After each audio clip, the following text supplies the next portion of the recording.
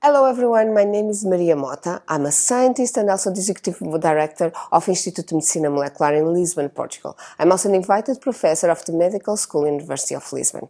So I'm here today to present some of our data that has been developed in our lab. To start with, I always like to think of a sentence that was shown to me by a student of mine. Rainy season should fill us with joy, not malaria parasites. But I will come back to that. So basically, what is malaria? Malaria is a disease that is caused by a protozoan parasite called Plasmodium. And this disease only starts when these parasites reach the blood and infect red blood cells. But in fact, today in this talk, I will not be talking about this stage. In fact, what I'm going to be talking is about something that happens before. When the mosquito transmits this parasite obligatory needs to go to the liver and infect hepatocytes. And inside of each of these hepatocytes, one parasite gives rise to 10,000, 30,000 new parasites. The question that we have started to ask in our lab since 2002 has been really why are liver and hepatocytes so special? And why do we have this question? We have this question because these malaria parasites really obligatorily need to go to these liver cells to produce the new stage that then will go to the blood and cause disease. But most importantly, we know that some of these parasites also infect other cells. We know that some of these parasites probably also are deposited in the skin and infect skin cells. But within these cells, each parasite only replicates probably in dozens or maybe a couple of hundreds of new parasites, never reach this level of replication.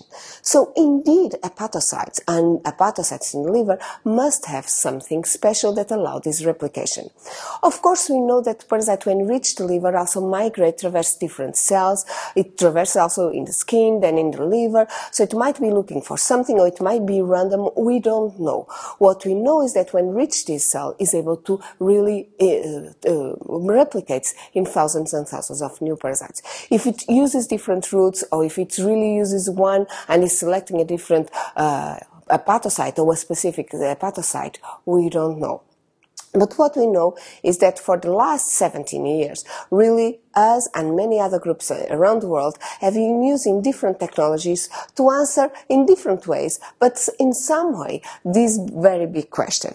And the truth is that we have not been successful yet, but we have learned a lot.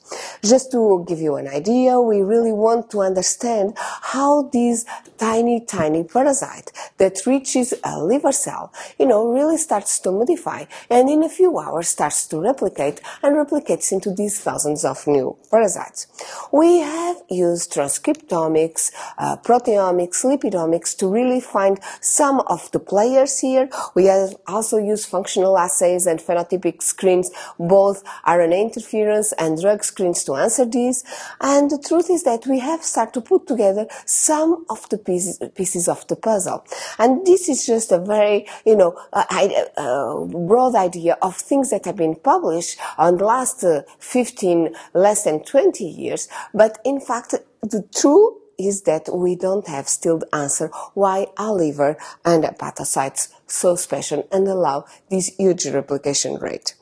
So I'm going to show you a story that we have produced in the lab that in fact under this huge umbrella and this big question we start to make observations that lead us to other types of questions.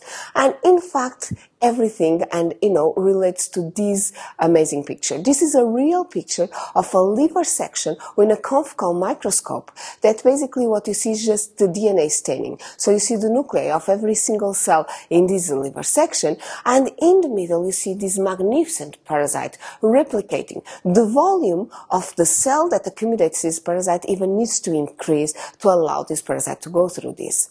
So basically, this kind of image and the majority of images that are published about this really give the idea that nothing touched this. The parasite is able to replicate without being touch. And in fact, this stage is called the silent stage initially because it doesn't cause symptoms. Disease doesn't appear still when the parasite is infecting the liver, but also with time came the concept that just because the mosquito transmits a few parasites, the parasite is never being touched by the immune system of the host, is never being recognized. But in fact, we know that this picture is not the only one possible. In fact, we know that some parasites sometimes are really surrounded by cells that typically are not in the liver, but really become infiltrated and surround this parasite. We were not the first ones to show this. In fact, in 1991, the laboratory of Jerome van der Beek has shown a picture similar to this one. And in 2005, the laboratory of Volker Ussler, in fact, has quantified these infiltrates and show that, in fact, basically what it has shown is that up to 10% of infected hepatocytes could have this. Why we became interested? We were studying host-parasite interactions, and in fact, I should say that we were not looking for immune system or for the immune responses. But while we were studying these host-parasite interactions, we discovered that one molecule of the host, an enzyme himoxygenase 1 that degrades heme, was working like a kind of a shield around the parasite. Why we say that? Was working as shield because basically was seen to be protecting the parasite from these infiltrates. In fact, when we used mice that were deficient for this enzyme, himoxygenase 1, basically we saw these huge infiltrates surrounding, probably all infected hepatocytes. In fact, we really rarely saw, intact infected hepatocytes. So we became interested on this because basically this was showing that indeed, contrary to a dogma, Plasmodium, even if it was infection with just a few parasites, was really detected while expanding in the liver. But of course, this also raises a lot of questions. How this response was mounted, how the parasite was being recognized, and what kind of response was this? Was this response efficient? Because in a way, the parasite was still able to make it. So all these questions we start to answer, and you can have very, very good questions in a lab, but in fact, you need to have the tools on how to approach these questions. And a very important tool is, in fact, a brain capable of thinking on how to approach these questions. And by a coincidence, although our lab was not a lab working on immunity, on immune response, basically I had around this time that we were making these discoveries, a fellow that wanted to join our team. Peter Lill contacted me and he wanted to join our team, but he never worked on malaria before. But he worked on Drosophila, the fruit fly, but he worked on the innate immune response of this organism. And basically when I showed him these observations, he became extremely enthusiastic and told me, Maria, I think this is going to be an easy project. I think we can go around it. And basically showed me this drawing, showing that, our cells have ways of detecting different microbes, different organisms that obviously have patterns that are different from a microorganism one to another. And our cells have these receptors that in fact are called pattern recognition receptors that recognize either in the cytoplasm of the cells, in different organelles of the cell, or in the plasma membrane, if they are being attacked or if they can find some intruder. I said, so this is going to be easy, but so how can we approach this? And again, he designed a very simple experiment. He came to me and said, we are going to use the models, the rodent models that you use in the lab, and infect them with Plasmodium parasites coming out of the salivary glands of the mosquito. They would go to the liver, and we have mice as control that would not be infected. And we just take the livers out throughout different time points, and basically we see what response is being mounted in the entire liver. And to be honest, at that time, immediately I told him, I think this is impossible. You know that a mosquito would transmit probably 10, maybe 100 maximum parasites to the liver. Even if we remove parasites from the salivary glands of these mosquitoes and we inject them, we can inject probably 20,000, 50,000 parasites. This is nothing compared to the size of the liver. The liver has 10 to the 9 hepatocytes, many more endothelial cells, stellate cells, you name it. So how come you are going to detect a kind of response of something that happens just in a few cells? But Peter was stubborn and he decided to do the experiment. At that time, we were doing microarrays to detect a transcriptomic response, and basically, a few weeks later, he came to me and said, Maria, we found it. And basically showed to me that out of 35,000 transcripts possible to be changed, 65 were induced. Significantly induced. And I should say that at that time I said, Peter, I'm sure that this is noise. This is just the background of something that is happening, but, is nothing. And he said, I don't think you are right. I think you are wrong, because basically all these genes belong to one single pathway of innate immune response, and this type 1 interferon response. I said, wow. What a coincidence? Maybe it's not a coincidence. But then the question for me was still, how come we are detecting this? He was injecting 50,000 sporozoids, these parasites that come out of the salivary glands of the mosquito. How come you can detect this in the entire liver? I said, oh, it's simple, Maria. It's simple because this response is propagated. In fact, the parasite induces this response in some kind of a cell, but then this response that doesn't get confined to that cell. This response, the cytokine that is produced, the type 1 interferon alpha, is produced and is secreted out of the cell, and then really propagates this response to neighboring cells that again propagate to the next one. So it's a kind of a wave of propagation. And that propagation depends on one receptor that is IFNAR alpha receptor. So I thought, okay, if that is true, if we really can block then this response, the response will not propagate, so we will not be able to detect. And in fact, is what Peter did. He used exactly the same transcriptomic approach, but this time he used mice that are deficient in this receptor, and so the response was not propagated anymore and could not be detected anymore. So it seems that we really were finding that indeed the parasite was being detected by the innate immune response, and we knew what kind of response was this. Of course, new questions arise. And one of the questions that arise is, which cells then propagate this response? Can we use this system? Can we understand exactly what is going on? And we did again a very easy experiment. Basically, we had mice that were infected with these parasites. For this system, we were using a rodent malaria parasite that is Plasmodium berghei, ANCA. Okay. We also show that the same happens with the Plasmodium oelis, another rodent malaria parasite. And basically, what he was doing, Peter, was basically taking primary hepatocytes and non-parenchymal cells, dividing them, and see what the response was there, looking for this transcriptomic response. Here, what is in this graph now here is basically a selection of genes. We use 5 genes of a general readout for this type 1 interferon response that was selected based in our microarray assay.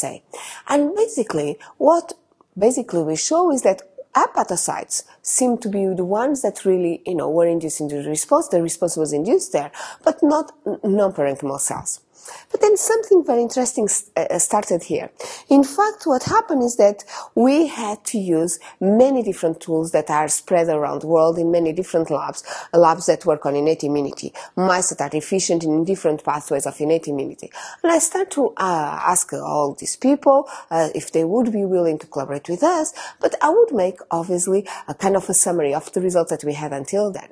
And everyone was happy with all the results except with this specific one. Basically, when I was telling them that were hepatocytes that were propagating the response and not the non-parenchymal cells, they told me, Maria, something must be wrong, but because must be macrophage that would be propagating the response. So we really were thinking, wow, okay, so how can we be definitive if this is true or not? And basically, what we did then, it was just to use IFNAR flox mice that we cross with albumin-free mice. So basically, what we would have is just only hepatocytes will not have this receptor, but every other cell in the mouse body would have this receptor. So every single cell would be able to propagate the response except hepatocytes. And again, what the results show is that while in control mice, if not flox mice, but for which the gene itself has not been excised in hepatocytes, basically the response is still there. In mice that this gene has been excised from hepatocytes, basically the response was not there anymore. And so this was a really definitive response that indeed in the malaria infection, liver stage infection, basically are the hepatocytes that propagate the response. Well, to be honest, some of our collaborators were still skeptical at that time, and so we even used a different tool to show that it was the case. So in fact, what we have shown is that downstream of this receptor, we know that there is a set of molecules that are upregulated, are ISGs. And basically, we use one of these ISGs, IFIT1, LACZ, reporter mice. Basically, LACZ is under the control of the promoter of IFIT1, and so the cells that really have this response, that are propagating response, light up. And again, what we could easily show is that were hepatocytes and not other cells, non-parenchymal cells that were lighting up with Plasmodium liver stage infection. So this definitively show that indeed are the hepatocytes that propagate the response. So, of course, then comes the question. So if the parasite is being detected by an innate immune response, is this innate immune response capable or not of killing Plasmodium parasites and Plasmodium infected hepatocytes? And the truth is that, of course, we know the infection goes still in wild-type mice. We know that the response is induced, but still the parasite somehow is able to go through it. But also, the truth and what the results show is that if we use IFNAR deficient mice, again, mice that are deficient for this receptor and the response cannot be propagated, basically we have up to 2-3-fold increase in the parasite load. So indeed, the infection, the innate immune response is still capable of killing some parasites, of killing infected hepatocytes that would not be able to make through, but the vast majority is still able to do it. Okay? Of course, all these observations and, all these studies started by one simple observation, that was these infiltrates that will really surround some of infected hepatocytes. So we thought, is really these infiltrates that really initiated this study are really, a consequence of this innate immune response or not? And so basically, as I told you, the laboratory of Volk Uslar has in 2005 already quantified what was the percentage of infected hepatocytes that were surrounded by these infiltrates, and basically we did exactly the same throughout infection, quantifying this percentage in both wild type and mice that are deficient for the type 1 interferon response, that they are deficient for this IFNAR. And basically what we show is that these infiltrates are really totally dependent of this response. Whether these infiltrates are the ones killing and eliminating the parasite or are just there already to clear something that has been killed already, we still don't know these days, okay? But of course, then we want to see how is this response induced inside of the hepatocyte. What exactly is going on there? And of course, there is many pathways that lead to type 1 interferon response. And, I'm going to tell you a very long story that took several years and many different transgenic mice to answer this question. And basically what we think is that, the whole cell seems to being detecting Plasmodium RNA, because at least one adapter molecule of our host cells that is necessary to really, bind to receptors that detect different RNAs, basically what we show is that the response doesn't exist anymore, or is significantly reduced. We don't know if it's only Plasmodium RNA, probably is not. The laboratories of Stefan Kapp has shown that probably Plasmodium DNA is also, but what we know and have shown is that Plasmodium RNA can induce this response. We have shown that this response depends partially of one specific RNA receptor or sensor, and is MDA5, but is not the only one, must not be the only one, and we don't know how it is, what other sensors are there and would be detecting the presence of the parasite. But interestingly, also we don't have an explanation how Plasmodium RNA would be really available for these sensors to detect.